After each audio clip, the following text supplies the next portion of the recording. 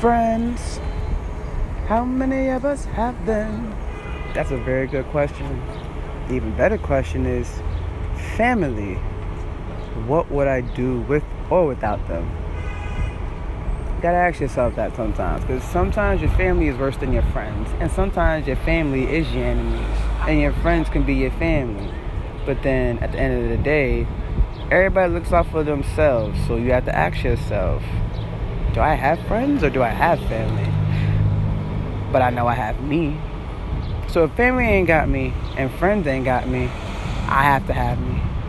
So I can't sacrifice the little pieces of my wealth to see y'all smile. Because if y'all fucked with me, then we would all have money. If y'all fucked with me, we could all be happy. If y'all fucked with me, I wouldn't be pissed. And I'm pretty sure I'm not the only person that said this. Now, on another note, friends can be the best things in the world, depending on who they are. Family can be the number one to go to people. That's if it's not selfish. I don't know. Maybe I'm bugging. But it's just like, what do I do and who do I talk to? And where do I go when there's no one around to go to?